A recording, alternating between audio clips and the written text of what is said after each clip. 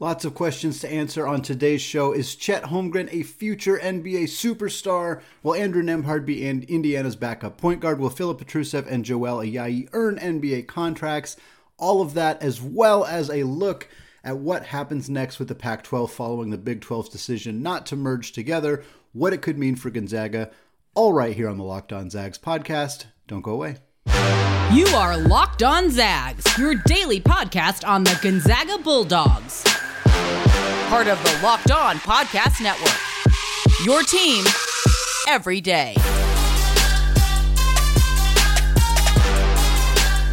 What is going on, y'all? Welcome to the Locked On Zags podcast, part of the Locked On Podcast Network, your team every day. I am your host and longtime Gonzaga podcaster, Andy Patton, here to bring you news and updates on all things Zag athletics.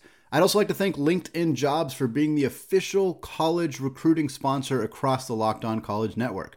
LinkedIn Jobs helps you find the candidates you want to talk to faster. Post your job for free at linkedin.com/lockedoncollege. Terms and conditions apply. All right, we're talking Summer League today for Zags. Of course, participating in NBA Summer League action this year. The two rookies, Chet Holmgren and Andrew Nembhard, we'll talk about them first. And then segment 2, we're talking about the other veteran guys in Joel Ayayi and Filip Petrusev, of course, trying to find themselves on an NBA roster to begin the season. We'll start with Chet. Chet finished up Summer League. He did not play in Oklahoma City's last game against Golden State. There was an opportunity for him to potentially face off against James Wiseman, who was the number 2 overall pick a few years ago. Young, exciting, big prospects. Some similarities to Chet in some ways. It would have been cool to get to see those two guys match up for 15, 20 minutes per night.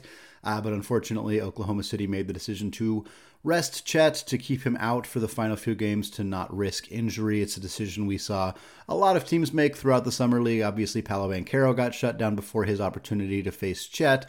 If there was a knock for Summer League, it was just that Chet didn't get those matchups, and that's not his fault necessarily. I mean, it's not his fault at all. It's not his fault that Banchero and the Orlando Magic decided not to play in that game. It's not his fault that Oklahoma City held him out against James Wiseman. Would have been nice to see him go up against some of those guys. We still did get to see him with opportunities against talented NBA players, but most of his best performances came against guys who are not exactly NBA rotation players. Taco Fall, who I think is a guy who could definitely play consistent minutes in the NBA, but just hasn't done that yet. Kofi Cockburn, another guy who hasn't really stuck, or who hasn't had a chance to stick in the NBA and isn't really expected to.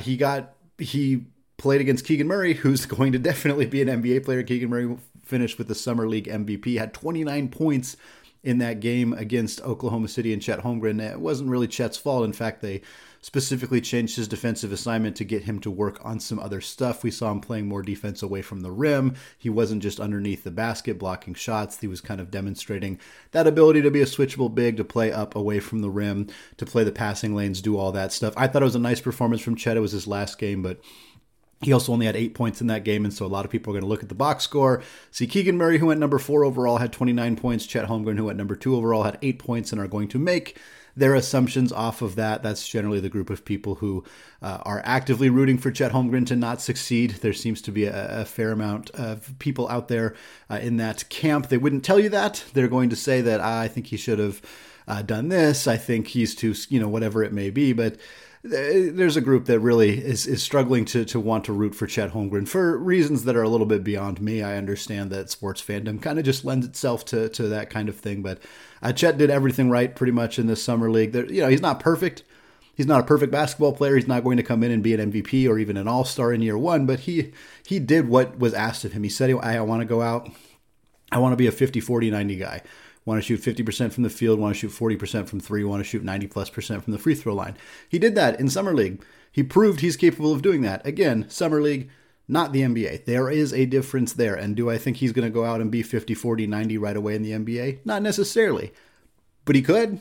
He's good enough. He's talented enough that if he gets the right looks, if he's getting open threes, if Shai Gilgeous-Alexander, Josh Giddey are able to get him in opportunities where he can finish well around the rim, he's a rim runner, alley-oop guy, can also get some open looks for 3 off pick and pops.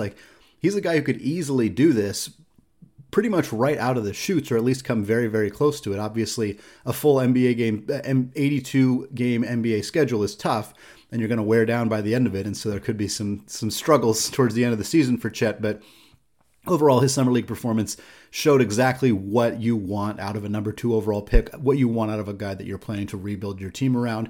He can be the focal point on offense. He can do the step back 3-pointers, the crossover dribbles. He can take guys off the dribble. He can post guys up. He can score in many different ways, but he can also be more of a role piece, a complementary piece where he doesn't need the ball in his hands a lot to score. I think that does separate him a little bit from some of the other guys in this draft class who I think are a little bit more ball dominant in some ways. Holmgren's not a ball dominant guy. He's obviously incredibly impactful on the defensive end of the floor, which is his biggest skill set, but he's also not a guy that you need to get him X number of touches per game in order for him to be effective. He can only get a few touches a game and just score his points off offensive rebounds, off putbacks, off just catch and shoot threes where he doesn't need the ball all that much. Like, I think there's a lot of reasons to be really, really excited about Chet Holmgren. He still had some turnover issues in Summer League. He turned the ball over close to 3 times per game. Turnover numbers, particularly in Summer League, are not something to take super seriously, but Chet Holmgren also turned the ball over a fair amount of times at Gonzaga. Just ball security, something to work on a little bit. I think he's good at knowing when to make the right pass, and we've seen him make some very excellent passers in Summer League and at Gonzaga, but I think sometimes he just doesn't quite execute the pass all that well. He sees the guy and he just overthrows him or doesn't make a good pass or sees it a second too late and the defender steps in. Those are things that are going to get corrected. If that's the biggest nitpick that we can have on Chet Holmgren through his first 5 games in the Summer League, then it's hard to be too concerned. He did get bodied by some bigger guys, but again, I think guys he generally won't guard in the NBA, which is why it's not something that I'm overly concerned about. I think he's going to be great. I think he's going to be a superstar. I'm firmly in the camp that he's going to be very, very good. Not right away. I don't want people to be talking to me like in January or February and being like, well, he's not a superstar yet. Like, come on. It's going to take a while. He's very young. 5 years from now, he was going to be like 24, 25. Like he's still reaching what could be the potential here. He's got a long ways to go, but the early returns have been very, very solid for Chet Holmgren. All right, moving on, I want to talk about Andrew Nembhard with the Indiana Pacers here. Nembhard played 5 games with Indiana. He averaged about 26 minutes per night, averaged 6.5 points, 5 assists, 4 boards, and just under 1 steal per game. The good news for Nembhard, he did not miss a single free throw. He looked excellent from the charity stripe there. He obviously played big minutes. 26 minutes per night in the Summer League is fantastic. It's not surprising guys in that second round range are probably the most likely players to play a lot in Summer League because teams are invested in them. They really want to see them succeed. They want to make sure that their second round pick is a guy that can and will contribute to them as soon as year 1. But also first round guys tend to get rested a little bit more. Late second round guys are undrafted guys. There's less security for them, so less of an opportunity to really play them big minutes. Teams would rather look at other guys, which is why Nembhard ends up being one of the biggest minutes per game guy throughout the Summer League. He did a little bit of everything. Obviously, 5 assists, 4 boards per game is fantastic. Didn't do a ton of scoring, which is not going to be his biggest strength in the NBA, but we saw him look very comfortable running the offense. His skip passes are phenomenal. That's one of his best skills, and his ability to, he may not be this fastest guy on the court, which is kind of unusual for a point guard, but he gets the ball up the court really, really fast. I think he is somebody who can be effective as a fast break opportunity, even if he's not, just blowing. He's not Meech, he's not Rasir Bolton, even he's not blowing past guys, but he can get the ball up the court in a hurry. He's willing to push the pace. We saw him do that against Memphis for the Zags, and I know he can do that with Indiana. He made some highlight reel passes, not just the skip passes. He had a great no-look pass to Kendall Brown of Baylor. If you guys haven't seen the highlight on that, it's all over Twitter, all over YouTube. A fantastic play by Nembhard. The bad news for him, turnovers were a little high. Again, the same caveat applies. Turnovers, Summer League, 5-game sample, not something that I would be overly concerned about, but that is one of Nembhard's biggest strengths. One of his biggest calling cards coming out of the draft was, hey, this is a guy who is great in the pick and roll. He makes really good decisions. He doesn't turn the ball over. So for Indiana, that's what you need to see out of him. If he's going to start turning the ball over a lot more, that's going to be a problem. I don't think that that's going to happen. I'm not worried about that necessarily for Andrew Nembhard, but the numbers were a little bit inflated in Summer League, and it's something that I'm sure the staff and the team are working with, hey, here are some ways to maybe eliminate some of these turnovers that we saw from you in the Summer League. He also struggled a little bit to finish around the rim. Again, the offense, the shooting at least, just wasn't great. He didn't finish particularly well around the rim. He only shot 3 of 14 from deep. Very small sample size there. You tack on 2 or 3 more makes, and all of a sudden that percentage is way, way better. So again, not something to be overly concerned about. But again, the 3-point shooting, we haven't seen it consistently from Nembhard really ever. He was an okay 3-point shooter at Florida, and then he kind of devolved into being not a great 3-point shooter. His first year at Gonzaga, he was barely over 30%. And then he was good last year, but again, it took him a while. He started out the year very slow, and then he kind of got really, really hot for a nice stretch, and that kind of kept his overall season numbers pretty high. But for large chunks of Nembhard's collegiate career, he was not a great 3-point shooter. So that's a skill that's going to need to be there. I mean, there's no way around it. Like, you could do everything else really well, but if you cannot knock down an open 3 to the point where defenses do not have to guard you out there, that nothing else really matters. Like, you'd have to be otherworldly athletically, or like 6'10" in order for the 3-point shooting to not be an issue. And so for Nembhard, he's going to need to get there. I think he can. I think he will. But he's going to, it's something that needs to happen. Like, that is a clear step that needs to happen between now and when he becomes a legitimate, 10, 15, 20 minute per game backup point guard in the NBA. That's a realistic path for Nembhard. Maybe not right away necessarily. It kind of depends what happens with Indiana this offseason and into the season. But again, like, the 3-point shooter needs to be there in order for him to get there.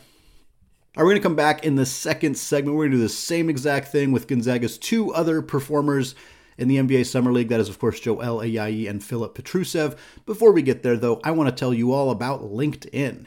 As the sun comes out and small businesses are back in business, LinkedIn Jobs makes it easier to grow your team. LinkedIn Jobs helps you find the people you want to interview faster and for free. Create a free job post in minutes on LinkedIn Jobs to reach your network and beyond to the world's largest professional network of over 810 million people. Then add your job in the purple #hiring frame to your LinkedIn profile to spread the word that you're hiring so your network can help you find the right people to hire. Simple tools like screening questions make it easy to focus on candidates with just the right skills and experience so you can quickly prioritize who you'd like to interview and hire. It's why small businesses rate LinkedIn Jobs #1 in delivering quality hires versus leading competitors. LinkedIn Jobs helps you find the candidates you want to talk to faster. Did you know that every week, nearly 40 million job seekers visit LinkedIn?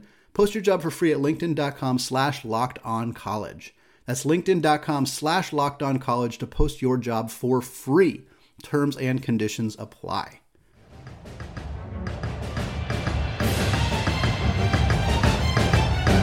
All right, segment 2, still Andy Patton, still Locked on Zags. And if you've ever wondered which NFL stars move the betting line the most, starting on July 18th, Locked On gives you the 50 most valuable players in the NFL from the odds makers at BetOnline. Available July 18th on Locked On NFL, wherever you get your podcasts.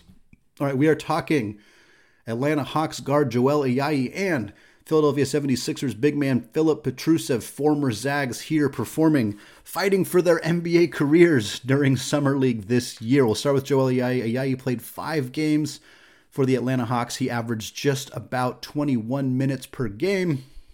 In that time, he averaged 5.2 points, 5.8 rebounds, 2.4 assists, and 1.4 steals per game. I talked a little bit about Joel on Monday's episode, the mailbag episode. We had a question about Joel. I'm planning to do a video breakdown article of Joel Ayayi. I don't want to make a specific promise on when, but hopefully in the next week or so. That'll be out on my website, scorezagscore.com, so people can check that out as well. The good news for Joel are the same skill sets that have kind of helped him get to where he is. He moves extremely well without the basketball. There is a reason that Hunter Salas watched videotape of Joel Ayayi last season to learn how to kind of be crafty, how to cut to the rim at the right time, how to make those decisions, how to kind of do that. Because, again, one of the best things that you can be in the NBA is a guy who can contribute without needing the ball in his hands. There's a lot of really good ball-dominant players in the NBA. Every team has them. You're talking about Atlanta. Trae Young is a very prominent example of that. You want players around that kind of guy who can be impactful, either defensively, impactful from beyond the arc, or just find ways to impact the game without needing to, take 10 seconds to take their man and do a bunch of dribbles and make actions off of that. Teams don't need a bunch of guys like that. They'd only need 1 or 2 guys like that. Joel is great at not being that guy, but What he needs to prove is that when he does get his opportunities with the basketball, that he can put the ball through the net. We know as Gonzaga fans that he's capable of doing that because he was an excellent scorer in his couple of years in Spokane, but he hasn't really proven that anywhere else. He struggled significantly in the summer league last year, got a few opportunities in the NBA, was very good with the Capital City Go-Go's, the G League affiliate for the Washington Wizards. I think he averaged like 11 points, 6 boards, 5 assists over there. So again, those are the kind of numbers that we expect from Joel, that we know he's capable of doing, but we didn't see it here. We saw the rebounds, we saw the assist numbers were good, but the points per game just wasn't quite there. He played good defense. He only had 3 total turnovers. So again, he's not killing you on offense. He's not killing you on defense, but he's just not quite showing enough. He took 9 3-pointers in those 5 games. So he only made 2 of them. And I'm not horribly concerned about the percentage. Again, 9 shots is a really small sample, but that's kind of the problem. He played 5 games. He played 21 minutes per game. He took 9 threes. You need to go find your shot. And I know that Summer League is chaotic and that it's not as organized, and that Joel is a player who really thrives in an organized system where he has a role, he has, actions that he's supposed to be running, things he's supposed to be doing. That is where he thrives. Summer League is not that. So I'm not surprised that Summer League isn't exactly conducive to Joel's skill set, but it's unfortunate because this is where he needs to prove what he's capable of doing. Only taking 9 threes in this opportunity, only knocking down 2 of them, is just hurting his ability to showcase what he can bring to an NBA roster. I think that's kind of where we're at with Joel. I don't think he did enough in Summer League, frankly, to earn a 2-way contract or a regular NBA contract. I would be surprised if he got one of those. Wouldn't be shocked. He's very talented and don't think that he's undeserving of those things. Just would be surprised if he secured one. I think what's going to happen is the same thing that happened last year. He's going to kind of be on G League rosters and NBA teams are going to give him a look. But if he plays well in the G League, if he goes out, finds his shot, finds that outside shot, I think he absolutely has a chance to be an NBA player. Will he stick this season? Hard to say. That's best case scenario is yes, but I think he's absolutely going to get a look, multiple looks potentially at the NBA level this season. Finally, we'll finish up with Filip Petrusev. Of course, Petrusev, the 50th overall pick in the 2021 NBA draft after he left Gonzaga and played in Serbia for 1 season. He was the MVP in his league over there, averaged like 23 points per game, shot 42% from deep, was a completely different player than the player we had seen at Gonzaga. Even though he was really darn good at Gonzaga, he elevated his game entirely overseas, turned that into an NBA draft selection, but has not gotten a chance to stick in the NBA just yet. Played 4 games in the Summer League this year, played about 12 minutes per game, 5.5 points, 2.3 rebounds, and 1 assist and 1 steal per game. He pretty much didn't do anything for the first few games of his Summer League experience. He played 5, 6, 7 minutes per game, only had like 2 points per game, wasn't doing a whole lot of anything. His final game was his best opportunity. He got the chance to start, and he took full advantage. He had 14 points on 5 of 7 shooting, which is incredible. He was 1 of 1 from deep. That's what we needed to see. That's what we needed to see from Phil. He needs to show that he can be a low post scorer. He needs to show that he can be an outside shooter. This is, everybody, not just the guards, not just Nembhard, not just Joel, everybody. If you want to be an NBA player, you need to prove that you can shoot from the outside. And Filip Petrusev, he didn't do it at Gonzaga. He did it in his 1 year in Serbia. He didn't do it last year in Turkey. We haven't seen him do this enough to know that this is a skill set that he can provide in the NBA. And teams want a big man who can come off the bench, who can grab them some rebounds, who can hold their own defensively, but who offensively can stretch the defense, pull the big man away from the rim, allow, in this case, James Harden, Tyrese Maxey, guys like that to get to the rim without there being somebody there to stop them. Phil hasn't shown that yet. I think he's capable of it. I think the year in Serbia proved that he can be that guy, but you have to prove it in front of the NBA scouts, in front of the general managers, in front of the teammates. You got to prove it in front of those guys. He just hasn't done that yet.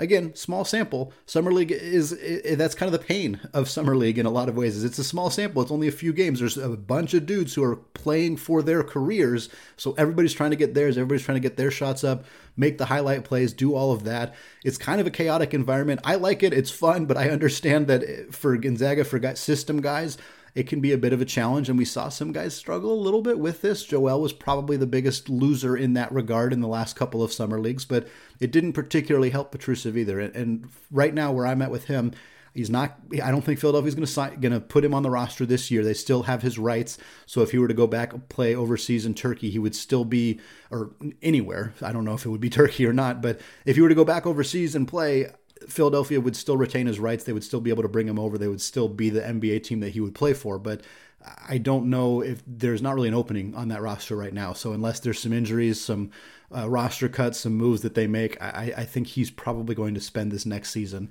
once again back in Europe. All right, third segment, we are discussing the collapse of the Pac-12 Big 12 merger, what it means for the Pac-12 conference, what it means for the ACC potentially, and of course what it means for Gonzaga. But before we get there, let's talk about BetOnline. College basketball may be deep into the offseason, but the MLB, WNBA, and MLS seasons are heating up into the summer months. BetOnline.net is your number one source for all of your betting needs and sports information. From all the latest odds, contests, and player props, you name it. BetOnline remains the best spot for all the latest sports developments, including podcasts and reviews for all of the leagues this season. And it's not just basketball. BetOnline is your continued source for all of your sports wagering information needs, including live betting and your favorite Vegas casino games. They have lines for coaching changes across every major sport, so even in the off-season, you can get your fix. Head to the website today or use your mobile device to learn more about the trends and action. BetOnline, where the game starts.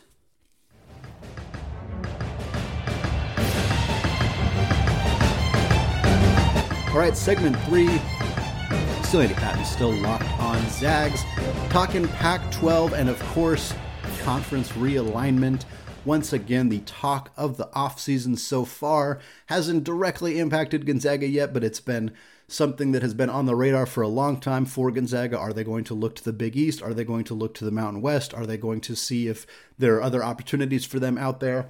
Then, of course, about a month ago, not even a month ago, a couple weeks ago, the UCLA and USC both absconded from the Pac-12, decided, hey, we're joining the Big Ten. We're getting a bigger piece of the pie media rights-wise. They're going to make $100 million more or so, bringing the LA market to the Big Ten, really hamstringing the Pac-12.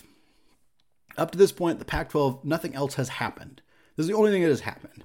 There's been speculation running rampant. The Pac-12 is going to dissolve. The Pac-12 is going to merge with the Big Ten, with the Big 12, with the ACC. Every conference, they're going to pull Mountain West schools. We're going to see the Big 12 take Arizona, Colorado, Utah. There's been everything that has been out there. But so far, nothing has happened. Now, one thing that recently came out, according to Pete Thamel, the proposed merger between the Pac-12 and the Big 12 is not happening.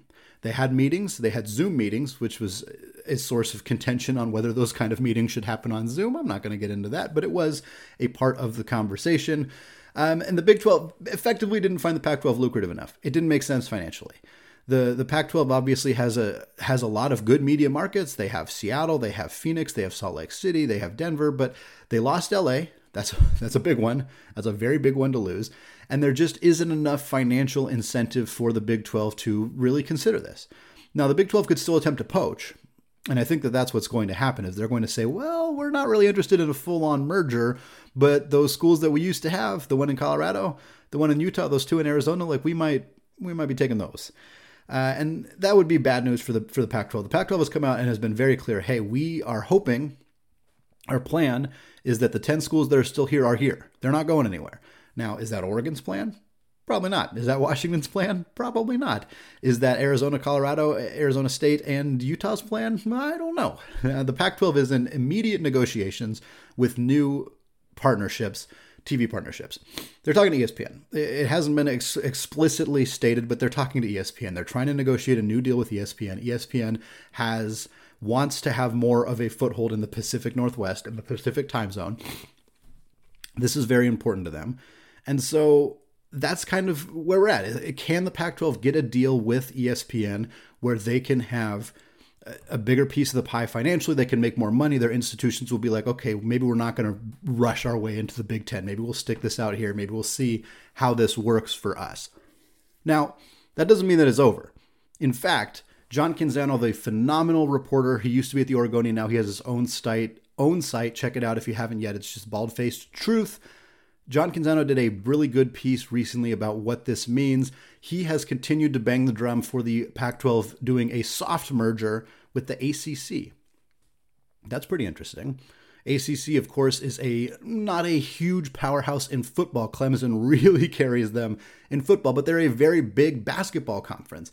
Duke and North Carolina obviously being the two programs that really drive it home for the ACC. But a Pac-12 ACC merger, it's a soft merger. Again, they're not going to just be constantly playing each other from a travel perspective. That doesn't make sense. Canzano mentioned it could just be as simple as the Pac-12 champion plays the ACC champion in football, and then they have some like dedicated games between the two of them. Even from a basketball perspective, he specifically mentioned like Arizona and Duke, which those two teams agreed to play each other in a home and home series for the next couple of years. That was big news that came out on Monday afternoon. It could be relevant. That could be pretty relevant to these Pac-12 ACC conversations. If Arizona and Duke are playing each other every year, and you get, North Carolina and Oregon are playing each other every year, and all of a sudden you have this Pac-12 ACC kind of basketball powerhouse merger, where does Gonzaga fit in? Do they fit in at all? Could they be in this conversation?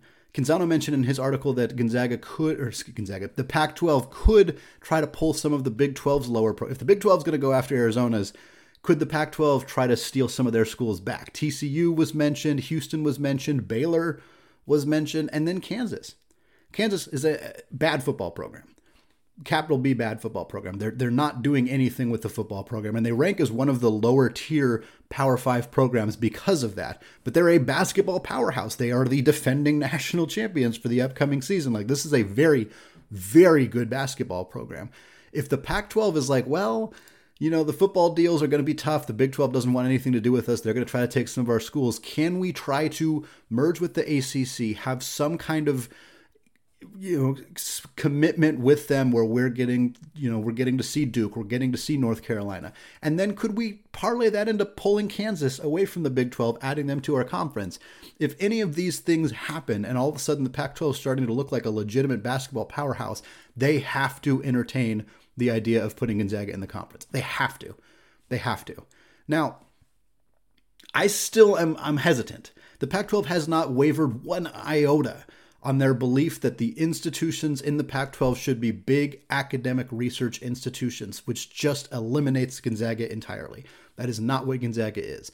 UW, Oregon, all those schools are 40,000 plus people. They have these huge research institutions. They're publicly funded schools. That's not the case with Gonzaga. Gonzaga's a tenth the size of those schools. It's in a much smaller media market in Spokane. It does not have a football program, which has never been explicitly stated as a requirement to be in the Pac-12, but it is at this point. It has always been the case. So I still think that the Pac-12 is probably not super seriously entertaining this. But if they're running the risk of losing some of their programs to the Big 12, or if Oregon and Washington are still really considering jumping to the Big 10, which I have no reason to believe that they're not, and the Pac-12 starts to look towards, hey, how can we, get ESPN involved? How can we get the ACC involved, where we're going to have these primetime basketball games happening on the West Coast? You have to consider it. And ESPN loves Gonzaga. They love Gonzaga. They put as many Gonzaga games as possible on TV. Their broadcasters they have freaking sandwiches named after them at the Davenport in Spokane. ESPN loves Gonzaga. And if the Pac-12 is exclusively negotiating with ESPN to try to get rights, and they're looking at adding programs like Kansas and adding a partnership with the ACC to beef up their basketball, this is something that needs to be considered. Now, would this be more appealing to Gonzaga than the Big East? Hard to say, but my inkling says yes. Obviously, if we're talking about a Pac-12 that also includes Kansas and that includes games against Duke and North Carolina, then yes, absolutely. Then I don't think there's a debate at all. If Gonzaga gets the opportunity to play Arizona and Oregon and Washington State and Cal and Stanford, which are good quality programs, but they also get to play Kansas, they also get to play maybe Houston if they were to somehow get pulled into the Pac-12, and you get this soft merger. I don't know the exact details of what it would look like, but potential opportunities to play Duke or North Carolina or even, Clemson, Florida State, some of the other programs in the ACC, Notre Dame. That's huge. That's huge. Again, Gonzaga still doesn't fit. They don't look like the other Pac-12 schools. They don't have the same size. They don't have the same media market. They don't have a football program. I'm still not sure that all of that is enough to overcome for the Pac-12 to extend them an invite. But this ESPN conversation, this ACC merger conversation, these conversations about Kansas, all of this point to a potential situation where the Pac-12 is heavily involved in building a basketball powerhouse conference on the West Coast with a media network that already loves Gonzaga. It's hard not to look at those pieces and think, hey, there's maybe a way that this all fits together in a way that's conducive to Gonzaga potentially joining the Pac-12, having a much, much better conference schedule, having a bunch of games on ESPN, and getting to play some of the really big boys every single season. We're going to have way more on this as it continues to develop. Obviously, there's still a ton of pieces that need to get put together for anything to happen here. But that is going to do it for me today. Don't forget to check out the new website for written content, scorezagscore.com. Check it out. It got a facelift recently. It looks brand new. Lots of content there, 3 to 4 articles per day. We got a lot more good content coming out here on Locked On Zags this week. We're going to talk about Malachi Smith, what he brings to the table. We're going to talk about the basketball tournament, all sorts of fun stuff right here on the Locked On Zags podcast. Available wherever you get your podcasts and available on YouTube as well. Finally, thank you for making Locked On Zags your first listen of the day. Locked On WCC doesn't exist yet, but you can get more informed on the West Coast happenings and potential merger conversations by making Locked On Pac-12 your second listen of the day. Host Spencer McLaughlin and the local experts of Locked On take you across the Pac-12 in 30 minutes, 5 times per week. All right, thank you all for listening, and go Zags.